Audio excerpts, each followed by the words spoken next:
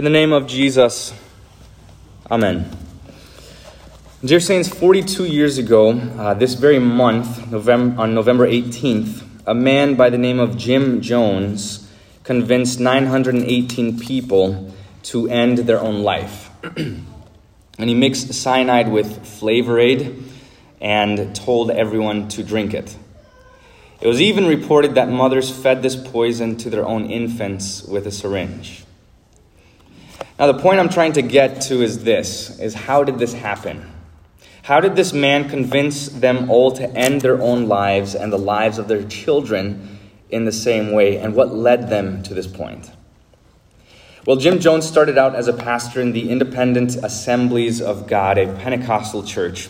However, over the years, he studied the works of Joseph Stalin and Karl Marx, which is where Marxism and communism and socialism comes from. And these men believed that they could create a utopia, or a perfect society. Jim Jones was a man who was tired of the world's problems. He was tired of injustice, of trouble, of things that didn't go right. So, when he read these books and ideas about a perfect society and a perfect government, he took this to heart and he did everything he could to achieve it. So instead of trusting in Jesus to one day save him from this vale of tears, he took matters into his own hands and he started a cult. He tried to create a utopia, a place where there was no inequality, no injustice, no sadness, no sin, no conflict or disagreement. And he took his cult from Indiana to San Francisco, and from there finally to Guyana, to start a perfect place called the People's Temple Agricultural Project, which is better known as Jonestown. Now, all these people were longing for some sort of heaven on earth, and they moved to Jonestown in 1977. And they thought they were fleeing the troubles of this world and leaving all of their problems behind. They thought they were going to a better place, a place where everything would finally be in agreement and everything would finally go right. And it didn't. Shortly after they arrived, there was physical and psychological torture and abuse. And people started to sin against one another. And there were still problems. And everything still wasn't right. Some realized it wasn't the paradise that they dreamed of. And many were held against their own will. And then the word got out and some people came to help. And then things got out of hand and they realized that their only way out of the misery and the only way out of the trouble was to leave this earth altogether. So within a year of moving to Jonestown, they did just that. They ended their lives. Now, I wish I could say that this account was unique, but there are countless stories like this one. This one happens to be the largest one. But the truth is that there are cults all over the world that go out in the middle of nowhere, they seclude themselves, and they try to create a utopia, a place of heaven on earth, a place of peace, a place of no conflict, no trouble. And this stuff is still happening today. They establish these sort of compounds, and they think that everything is going to go right for them if they can just get away. They get away from others. And they think, if I can just surround myself with a certain type of people, a certain group of people who share the same ideas and ideals as me, then we're all just going to get along and everything will go right. So let me say this. This longing for a perfect world, even just a better world, is a universal desire. All people have this in common. So in that sense, you could say that's what we have in common with those in Jonestown. That we had the same desire. We want things to be better in this life. We want things to go well. We want peace. Everyone has something to complain about, which means that everyone thinks that their life could be better. There can be less sin or less guilt or less trouble, less disagreement, less conflict. Now, the reason everyone is discontent with this life is because of this, is because we were not meant or created to live in the midst of sin and pain and sorrow. This was not the design. Our hearts weren't made to feel sin and guilt or the consequence of our sin. Our bodies weren't meant to die. God created man with eternity in his heart. And so this is why everyone is, in some way, shape, or form, dissatisfied or disappointed with this life. Everyone realizes that this life isn't going as it should, and that this life is really quite hard. So this longing that you have for better days isn't just your desire. It's a desire that all people have. Okay, so this is what Jesus is teaching us in the Beatitudes, in the blessing from Jesus here today. The Beatitudes are descriptions of the Christian in 9 unique ways. And I'm just going to focus on one that is relevant to us right now in this moment. And that's the 4th Beatitude, which says this: "Blessed are those who hunger and thirst for righteousness, for they will be filled." What is this hungering and thirsting for righteousness? Well, our Lutheran ears hear this, and we immediately think this is the forgiveness of sins. But from what I can tell, this is not what Jesus is talking about here. Now, you know me, I'm not going to be one to ever diminish or speak, say that the forgiveness of sins is irrelevant or that it's not helpful or this isn't the chief thing that our church stands on. I'm never going to do this. But that's not what Jesus is talking about here. He's not talking about hungering and thirsting for the forgiveness of sins. Why not? Because Jesus says, "For they will be filled." That's future tense. This is something that will happen. So it's not a reference to the forgiveness of sins because it's not that we will be forgiven, it's that we already are forgiven. So this must be referring to something else. We already have the complete forgiveness of sins through Jesus' death and resurrection. It's not partial. It's not in a portion of it. It's not part of it. It is the full forgiveness of Christ in baptism. When he says he forgives your sins, it is all of your sins. In the Lord's Supper, in the Word, it is all of it. So what is Jesus talking about here? Well, when he says, "For they will be filled," he is talking about something that he promised that we're yet to receive. And what is this righteousness that we are yet to receive? It is this. It is the promise not of the forgiveness of sins which we already have, but a promise of the removal of sins. Jesus has forgiven all of our sins right now, and yet we still feel guilt and consequences of our sin, and we still see broken marriages and outbursts and trouble all around us. This doesn't mean that Jesus hasn't really forgiven us. He has. He has declared us righteous in his sight. He's not angry with us on account of our sins. However, the promise he is making here in the Beatitudes today is this one, that one day he will not simply say that you have no sin, but one day he will take it away from you forever. One day, you will never feel guilty again. You will never experience sorrow again. That hungering for and thirst for righteousness, for things to go right, that day is coming when everything will go right and be made right.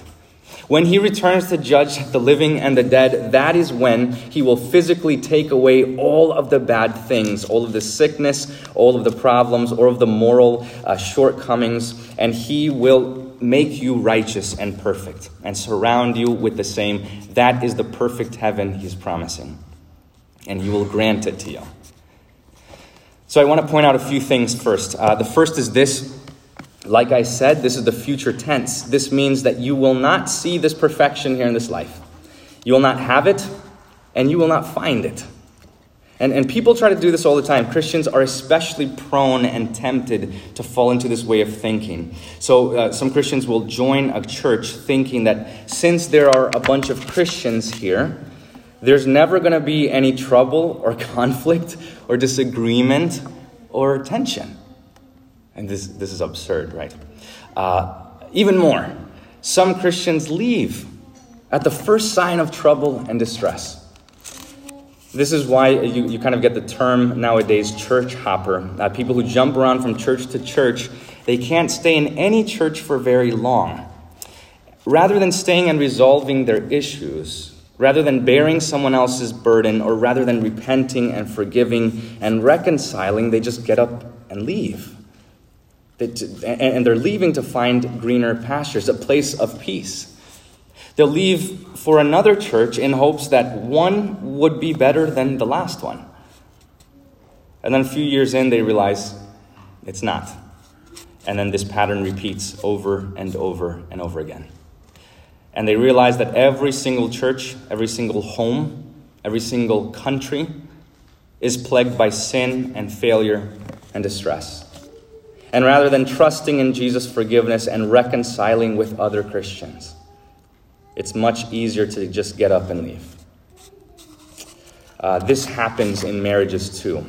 Husbands leave their wives thinking that if they just had another woman, things would be better or right and perfect. And then they find out that their new relationship is just as bad as the first. It's based on a lie. This happens with everything. I could go on and on and on. People think that you can find this sort of perfection in this world, and but you can't. It does not exist here. Jesus says it will come, but you don't have it now. Now, the second thing I want to point out is that this is also in the passive voice. Meaning, Jesus says, for they will be filled. The passive voice means that it's not something that you're doing, but it's something that is going to be done for you. In other words, not only can you not find this peace and perfection and paradise on earth, but neither can you create it. You cannot contribute to it. It's not your action or your doing. You can't make it happen no matter how hard you try. So you simply cannot satisfy. Nothing in this world will satisfy the longing and the deep, profound desire for perfection and for a better life. Now, this is a hard lesson to learn for us today, that this world will always be an unfair place. This world will always fail to live up to your expectation. Your desire for perfection, it will always fail to fill you with the righteousness that you long for. There is no place in this world you can go to get away from sin and disappointment, because the sin and disappointment that you see all around you is also the same that is in you. Sin will follow you where you go. So it doesn't matter if you just get up and leave to another church or even a new country. Your sin and guilt will be with you, and you'll still be immersed in all of these problems. You can't get away from it. So the only thing you can do as a Christian is repent. Trust in Jesus and his words and rely upon him. And wait. Wait for what he's promised. Bear the cross and the burden you are carrying right now. Wait for him. Trust that he will not leave you drowning in this vale of tears. It is coming to an end. Not only has he taken away your guilt with the forgiveness of sins on the cross, but he also promised to rescue you from those sins, to take them away so that they will never bother you again. If you trust in Jesus and rely upon him, then you don't have to take matters in your own hands. You don't have to try and find or create this perfect place. As a Christian, all you have to do is wait. So in the meantime, as you wait, love one another and bear one another's burdens. In the same list of Beatitudes, Jesus says, "Blessed are the peacemakers, for they will be called children of God." So if you sin against someone, then go repent and be reconciled with them. If someone sins against you, then go forgive them and be reconciled with them. Don't get up and leave each other in the dust or hold grudges. Don't be ruled by your anger. Don't live your life in such a way that makes this world worse. Look, we're never going to see perfection in this life. If you're looking for paradise, then you look to Jesus alone, the one who brings it, the one who is that perfection that we long for. And he has promised to fill the desire of your heart. Okay, as I'm getting ready to close, I want to talk about one more thing. On November 1st, that is today, All Saints' Day, we remember the saints who have died. Our Christian brothers and sisters who died with faith in Jesus, who were faithful unto death, and who now have the crown of life, who wear it. And each year we remember all of the saints of the church of Zion who have died during this past year. And I know a number of you are mourning the loss of loved ones this year and even this week.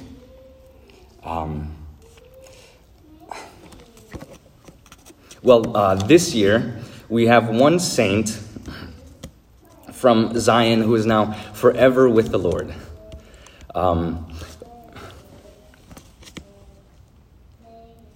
One saint who rests from his labors. And that is our brother Isri Prasad, who used to sit right there in that chair. We remember him and we thank God for him. He died just a couple months ago, and yet he lives. Now, you and I have a lot in common with Isri, whose wife is here. You and I have the same Jesus as Isri did. We have the same Lord, the same Savior, the same forgiveness of sins, the same baptism, the same gospel, the same Lord's Supper and everything, the same deep longing desire we had together. But one thing we don't have in common, not anymore. There's one thing we no longer have in common with Isri, and that is that we hunger and thirst for righteousness, but he is filled with it. He has it. He doesn't hunger or thirst anymore. We live by faith, but he lives by sight. We hope in heaven. We hope in paradise. We wait for the eternal blessings of the life to come. But Isri doesn't. He no longer has to hope anymore. That's passed away. He doesn't have to have faith anymore. That is gone because he sees. He already has it. We're waiting, but his wait has ended. Now, this is just incredible to think about because he was just here. He was just here in the same church, in the same seat, in the same altar, waiting and longing and hungering and thirsting for righteousness, and now he is filled. And this goes for all of those who died trusting in the Lord Jesus, who put their hope in him alone. We're waiting for heaven, but they've made it. They have the reward. They have that for which we still endeavor. This is a comfort for Isri and all the saints who have died while trusting in the Lord Jesus. This is a comfort for them. They are filled and comforted forever. Never again will they be bothered by sin, by death, by worry or anxiety or an election or any voting or any trouble or anything, and any impending doom. They never will worry about that again. And we wanted this for them, and we wanted them to have this comfort. And they do. And so we're happy for them. But not only is this comfort for them, this comfort is also for you. This is something that makes us happy too, because we know that if they have made it, then by the grace of God in Christ Jesus, by his blood, we're going to make it too. By the same author and finisher of our faith, we also will be satisfied and filled with righteousness forever. Blessed are those who hunger and thirst for righteousness, for they will be filled. Amen. The peace of God, which surpasses all understanding, guard your hearts and your minds in Christ Jesus our Lord. Amen.